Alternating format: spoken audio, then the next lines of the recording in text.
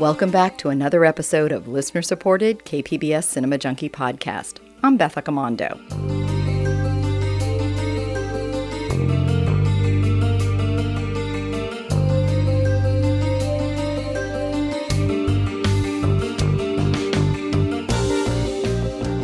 Ladies and gentlemen, Tab Hunter! 6 feet of rugged manhood to stir the heart of every woman. Oh, my goodness, I'm flabbergasted! Tab Hunter! Last month, actor and Golden Boy Tab Hunter died of cardiac arrest at the age of 86. Today's podcast is dedicated to the actor. I'll be speaking with the director of the documentary Tab Hunter Confidential, as well as pulling up an archive interview I did with Tab Hunter in 2015. Tab Hunter was a hunky heartthrob in the 1950s. In fact, he was dubbed the Psy Guy for making teenage girls swoon. He was also that clean-cut boy next door that mothers would be happy to have their daughters bring home. But what his female fans didn't know was that he was also gay. Hello, I'm Tab Hunter, and I've got a secret. Well, I would never have talked about my personal life in the 1950s. I obviously was very closeted, and I'm sure it's a very difficult thing to think, what's the problem? But there was a problem. It's been very difficult for me my whole life talking about that side of me. For me to come out of myself like this and to share all of this is extremely difficult. I've never been as open as I am with you because it's been written about, and what the heck, I'm an old man, this was my life. Big deal. In 2015, Film Out San Diego hosted the California premiere of the documentary Tab Hunter Confidential. They also gave the actor at the center of that documentary a Lifetime Achievement Award. Younger generations may not remember Tab Hunter, or may only know him from his roles in John Waters' Polyester or the film Grease 2. But Hunter was impossibly good-looking. Dreamy blue eyes, perfect blonde hair, and a smile that could charm anyone. He rose to fame just as the Hollywood studio system was beginning to fade. He became a star in the 1950s, mostly playing all-American, heroic, and romantic types in films such as Battle Cry and The Sea Chase. Jeffrey Schwartz directed the documentary that's based on the actor's memoir of the same name. Schwartz was familiar with Tab Hunter because of the Waters cult film Polyester, but in researching the documentary, he discovered films that cast the actor against type. Like a movie he did in the late 50s called Gunman's Walk, which was a Western, and he plays a real psychopath in that movie. And he's a racist and a killer and just the worst kind of guy, and he's so good in it. From now on, I'm going my own way. Me, Ed Hackett. And before I'm through, Ed Hackett's going to be a bigger name in this territory than Lee Hackett's ever was. What, as a gunman, a killer? Is that all my name ever meant to you? You think a gun is all I ever had to be proud of? Tell me what else. What else do you wear it for? What else have I heard about you till I'm sick of hearing it?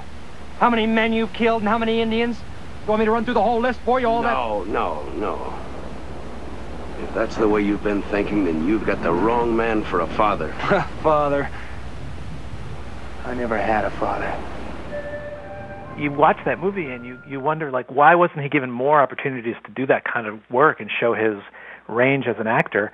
But it just shows how Hollywood can just pigeonhole you into, he's supposed to be the nice boy next door, and that's all anyone saw him as. But if Schwartz had to pick just one film that was representative of Hunter's career, it would be one that showcased his charm and irresistible sweetness. Damn Yankees, because it was made at the height of his stardom when he was a star at Warner Brothers. It was a movie that Jack Warner wanted Tab to star in. He'd bought the property of Damn Yankees, the musical, for Tab to be in. And in the movie, Tab just sparkles. He's such an honest, straightforward, guileless kind of guy in the movie. Well, we have to keep training and strict rules and all that. You can tell me all the rules. You're making things very complicated. Then be good boy. I'm trying to. And there are these just beautiful close-ups of him, and he gets to sing, and he gets to dance. And for me, it's like an interesting story about a man who's hiding a very big secret, but he's sort of having to play it two ways. And I always look at that movie, and I wonder if Tab was thinking about his own situation in Hollywood and having to sort of live a double life, and if any of that kind of found its way into the way he played the character. So Damn Yankees for sure is the one I would recommend people to see. But my personal favorite is Polyester, because I get such a big kick out of seeing Tab and Divine play love scenes and run through the fields together in love, and it's just it's hilarious. Now, when you decided to create this documentary, did you know in advance, or how did you figure out how you wanted to incorporate all the elements, the stills, the clips, his interviews, interviewing other people? Well, that's my favorite part of making a documentary, is sort of going on the archaeological dig and trying to find all of the archival material to support the story. And in this case, it turns out that Alan has been collecting material on Tab Hunter for the last 30-plus years since they met. And when Tab sort of retired from Hollywood, it turns out he didn't keep anything. He didn't keep any stills or posters or memorabilia. And Alan set about to recollect all that material, and over the years, Tab would keep saying, "What are you buying all that crap for on eBay or going to auction houses?" And Alan said, "I know this is important. This is your legacy." So when we started to approach making the film, and particularly in editing, it turns out I had this treasure trove of materials to choose from, and that was a huge help. And we found there are a few things that we needed to go out and look for that Alan didn't have, but for the most part, it turns out he had been preparing for this documentary unconsciously for decades. Well, some of the most interesting stuff in some ways were kind of all the fan magazines and stuff that had all these amazing headlines and covers. Yeah, Tab was the cover boy of so many of these movie magazines, and in fact, a lot of people knew Tab more from the movie magazines than they did from the films themselves. And he was sort of sold as the all-American boy next door, and the boy every girl would want to marry or date, and every mother would love for their daughter to bring home Tab Hunter. And so many teenage girls and boys had Tab's pictures on their wall that were torn out from the movie magazines. So we wanted to show as much of that material as possible, and it's really fun to see the headlines and the sort of the stories are mostly fake. I mean, the stories were written with publicity in mind, not necessarily they're not necessarily biographical, but they're a lot of fun to look at. Well, it just seems to capture kind of a different era.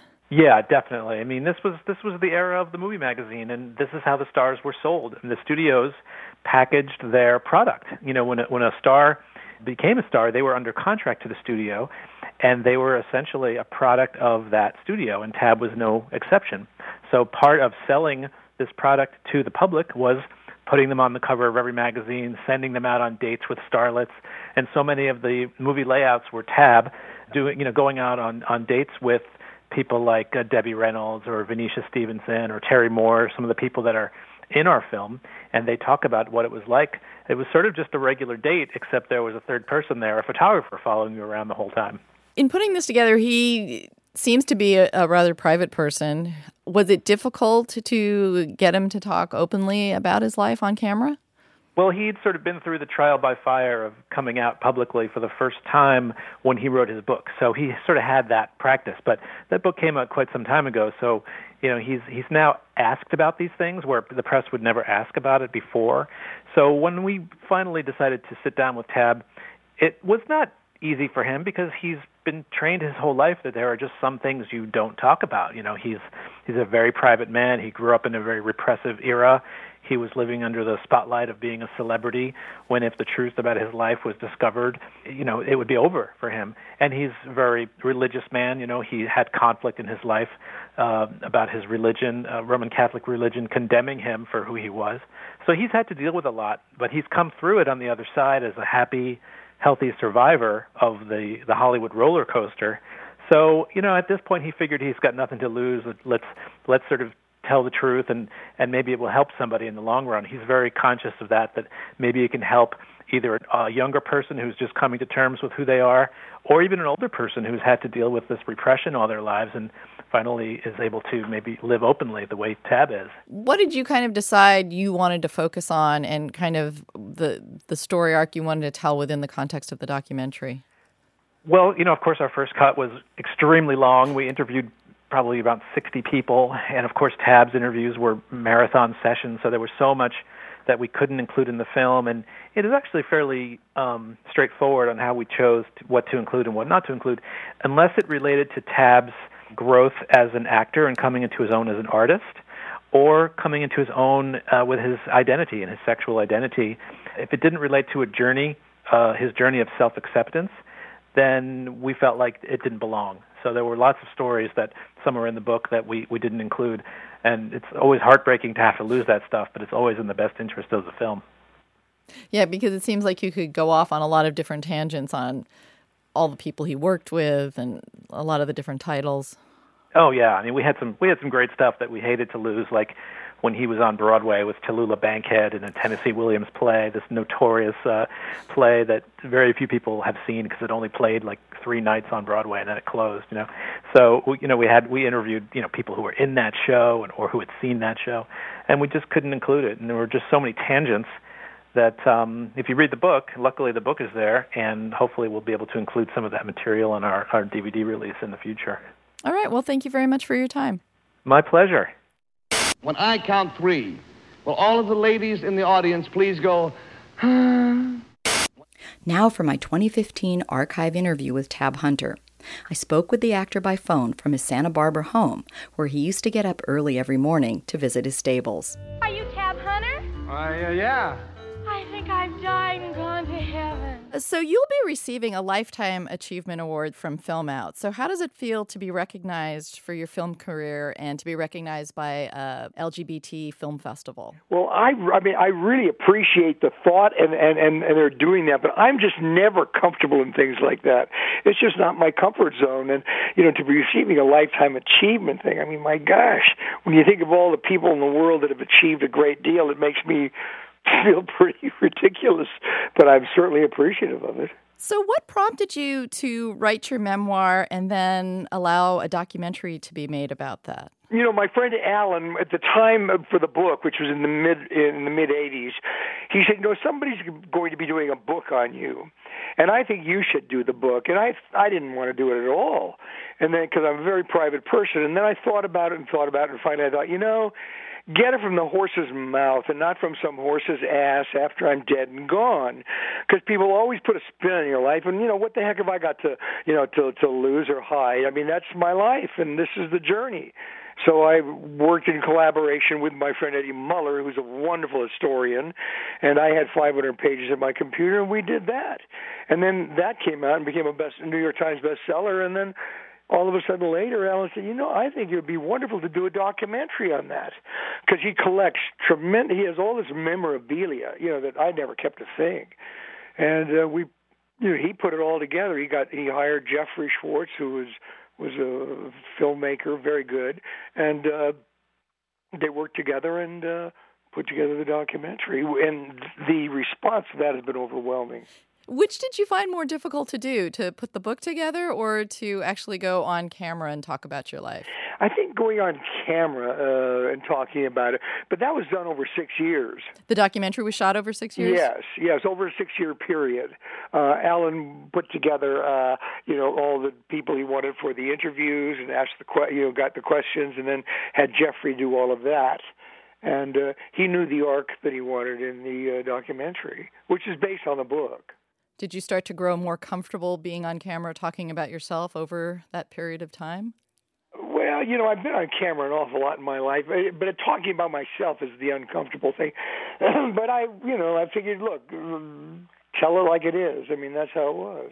And you do seem to be a very private person. So how difficult was that? Because you're not just talking about your private life, but also about some things that you were really kind of keeping secret for a while.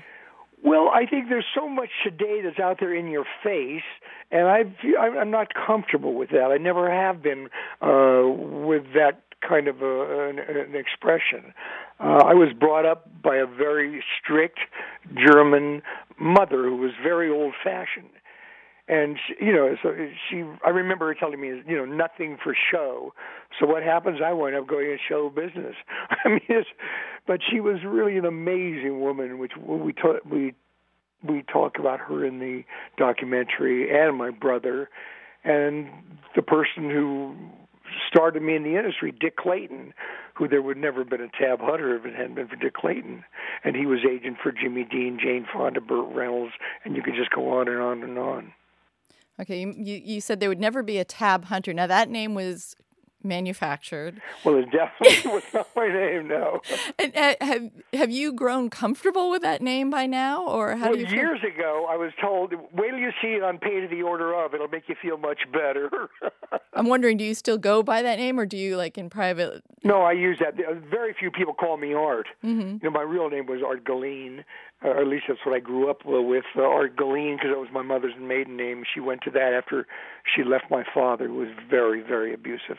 And my brother and I grew up with my mother's maiden name. How did it feel to be an actor during the studio system where everything was really packaged and there was a real emphasis on creating kind of a product when you were an actor?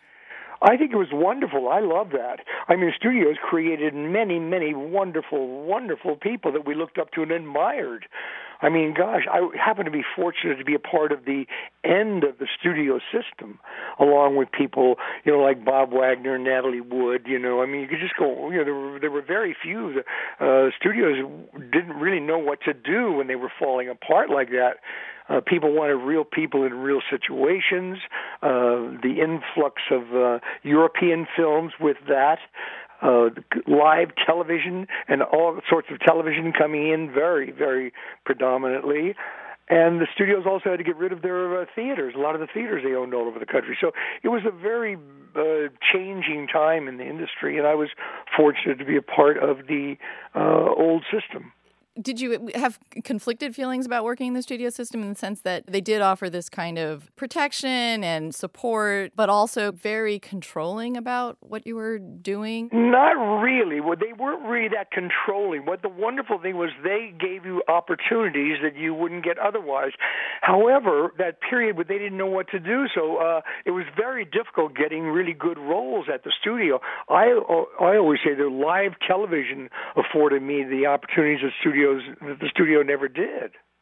But they were wonderful because they knew how to build a career. And they had done it for years. And, you know, no one's going to tell a mogul like Jack Warner or Harry Cohn or, you know, Louis B. Mayer or how to run their studios. Studios today are no longer, they're large corporations that just throw money away on I think very little that is rewarding. So do you feel that you kind of rose to stardom at a good time, or would you have preferred to like have become a star later in like the 70s or something and have been starting out at that point? I was very fortunate. Unfortunately, though, I was a product of Hollywood. And where does one serve one's apprenticeship when you're just thrown into it? It's very difficult doing it that way. I certainly admired all the actors coming out of New York from the studio and who'd had a good foundation and basis. I had to learn while doing. Do you ever feel you might have been hindered by your good looks?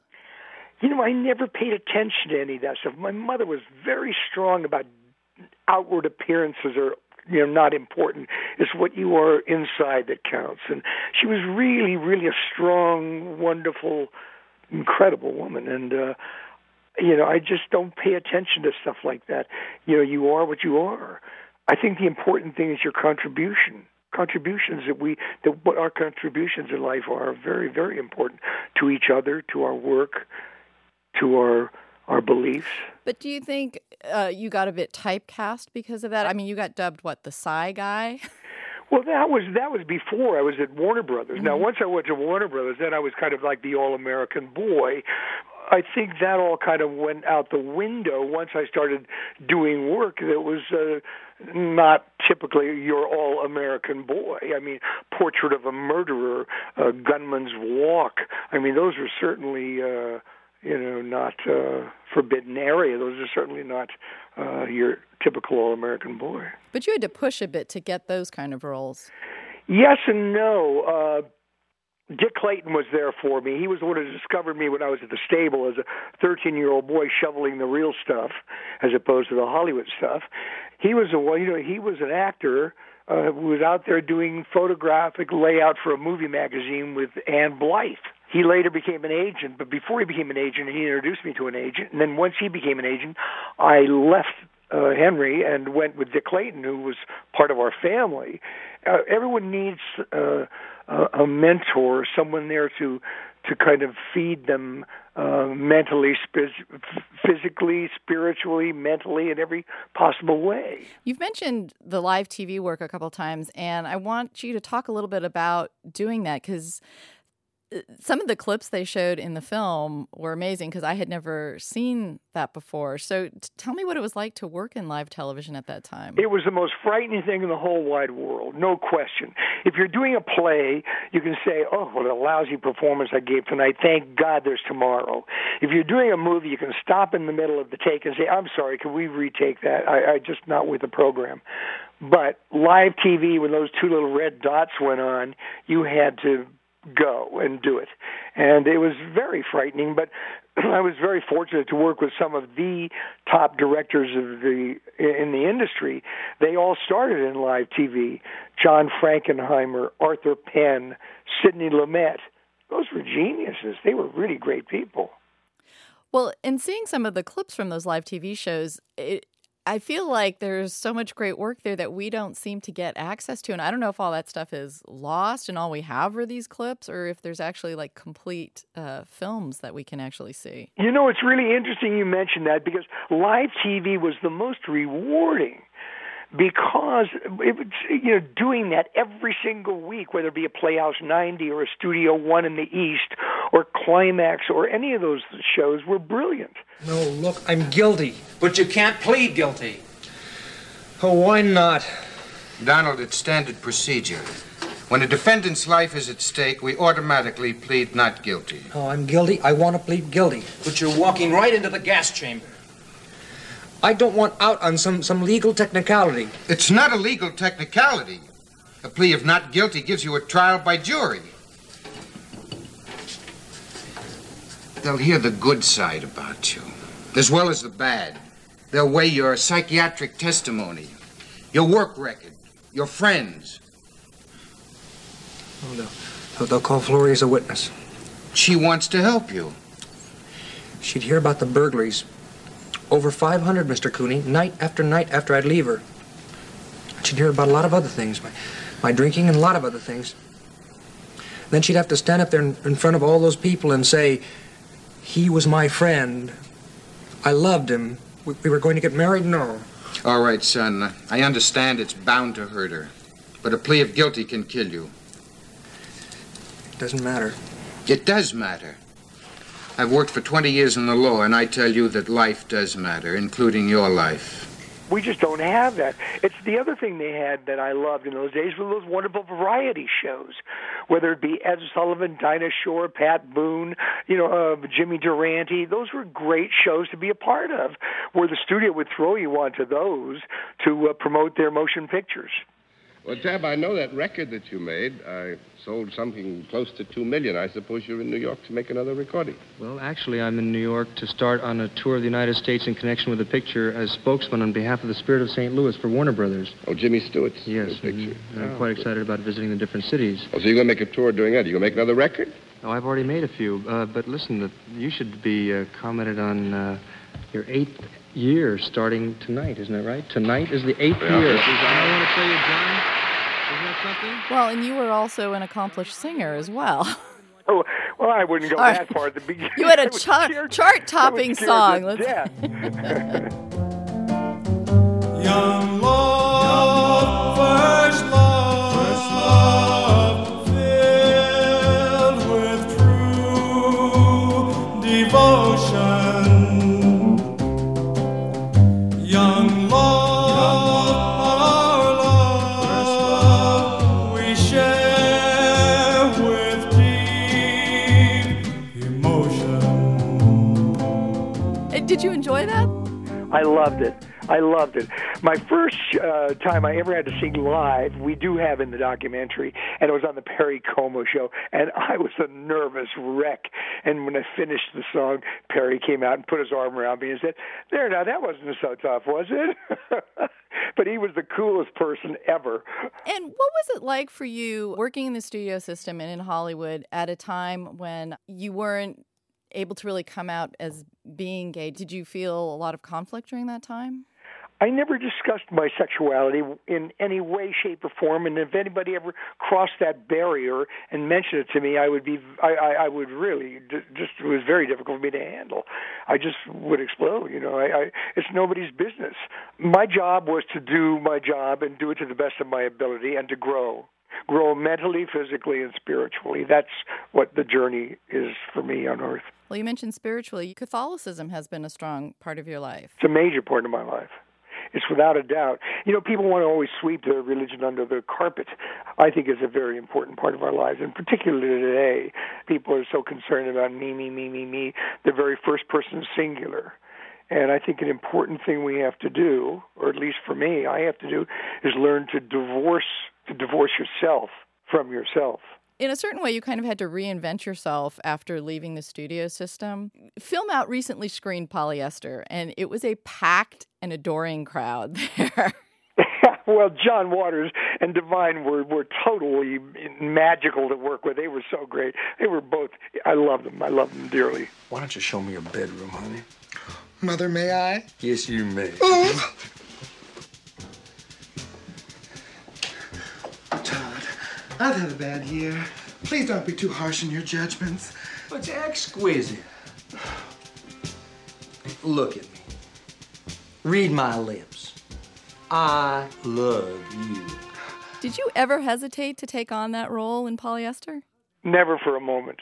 Why? I had nothing to lose and everything to gain. And what was it like working with Divine and John Waters? Divine is one of my favorite leading ladies. Like Lana Turner, Rita Hayworth, Natalie Wood, Geraldine Page, Divine. He was just great to work with. He really was. And John was like your friendly Undertaker with that little Adolphe Menjou mustache. He was very, very good. I really enjoyed working with John. In fact, we wanted him to direct our film Lust in the Dust. Well, and it seems like in an interesting way you fit in perfectly to the John Waters universe in the sense that he kind of created a Hollywood system outside of Hollywood, and you were kind of like the first real Hollywood star to kind of infiltrate that. Well, I love when John talks about that. He said, I was so excited that we got a real movie star. I was just thankful to be doing another film. I thought, wow, and with Divine did Mundo Trasho.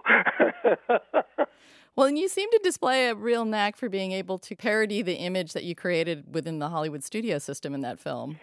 Well, the character was fun. He was a lot of fun to play that character. I've always not admired those kind of in-your-face kind of people who are very out there. It's certainly not me, but it was a lot of fun to play that character. Would you be surprised if a cult film like Polyester turns out to be the film that's like the most enduring one of what you've made? Would that surprise you, or no? Whatever happens. My favorite film of all, there were two films that I enjoyed three films I enjoyed doing. I love doing Damn Yankees because it was my first musical. Went astray, but we ain't two lost souls on the highway of life. We ain't even got a sister or brother. But ain't it just great? Ain't it just grand? We've got each other. Two lost ships on a stormy sea. One with no sail and one with no rudder. But ain't it just great? Ain't it just grand? We've got each other. And then Jack Warner bought it for me, and it was with a whole New York cast, which I loved. I loved doing That Kind of Woman with Sophia Loren because Sidney Lumet directed it. It was working with Sophia. Who could resist that? My God, she was gorgeous and wonderful.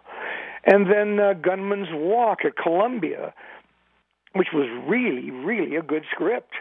I'm not giving my gun to you or anyone else. I'm giving you an order. You can go to hell. Those are my favorite. Whichever people want to like or dislike, that's their choice. God gave us a wonderful thing called free will. And the important thing after free will is choice. So hopefully we make the right choices in life. The film shows that you were also a skater and a horseman. What's interesting is you had kind of a diverse range of interests and skills, but you seem to be able to do very well and be very successful at all of those. Well, I was very involved with the horses. My brother introduced me to them, and they became the love of my life. And I was around them. Then I went away from them for a while when I got into skating, competitive skating. But the reason I stopped that is because it's only your own accomplishment. And I went back to the horses immediately after I stopped that, because there you're working with an animal that has a life of its own, and it's quite wonderful. That lovely communication. Do you think the horses are what grounded you outside of Hollywood? I think shoveling the real stuff at the barn and being around the horses was very important for me. Do you still ride every day? I gave up riding after I showed at Upperville, Virginia last year, because I'm 83. I'll be 84 shortly, and I thought my balance isn't quite what it was, and I don't want to wind up, getting hurt. So I figured, no, I'll just give up the riding. But I go to the barn every day. My mare, I bred my mare. She had a baby on April the 7th.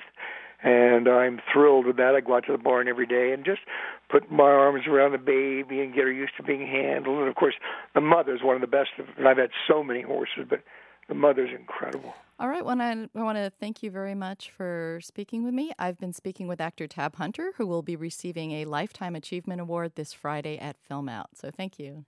Well, I'm very excited, Beth. Thank you very much. I'm really excited about coming down there and going to the festival. I hear very, very good reports on it, and I just am thrilled that they asked me to come down and receive this, and I look forward to coming down there. Hey, good looking, what you got cooking? How's about cooking some up with me?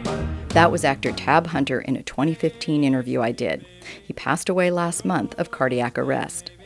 Thanks for listening to another episode of listener-supported KPBS Cinema Junkie podcast.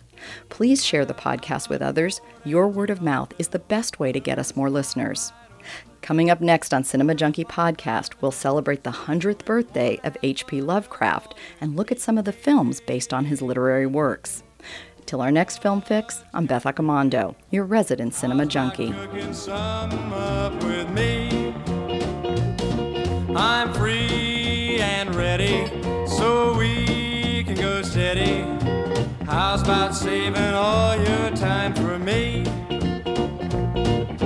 No more looking, I know I've been tooken. How's about keeping steady company? I'm gonna throw my date book over the fence. Find me one for 5 or 10 cents. I'll keep it till it's covered with age, 'cause I'm writing your name down on every page. Hey, hey, good looking, what you got cooking? How's about cooking some up with me? I got a hot rod Ford and a $2 bill, a 2-bit guitar like Donald and Bill. I know a spot where dancing is free, so if you wanna have fun, come along with me. Hey, hey, good looking, what you got cooking? How's about cooking some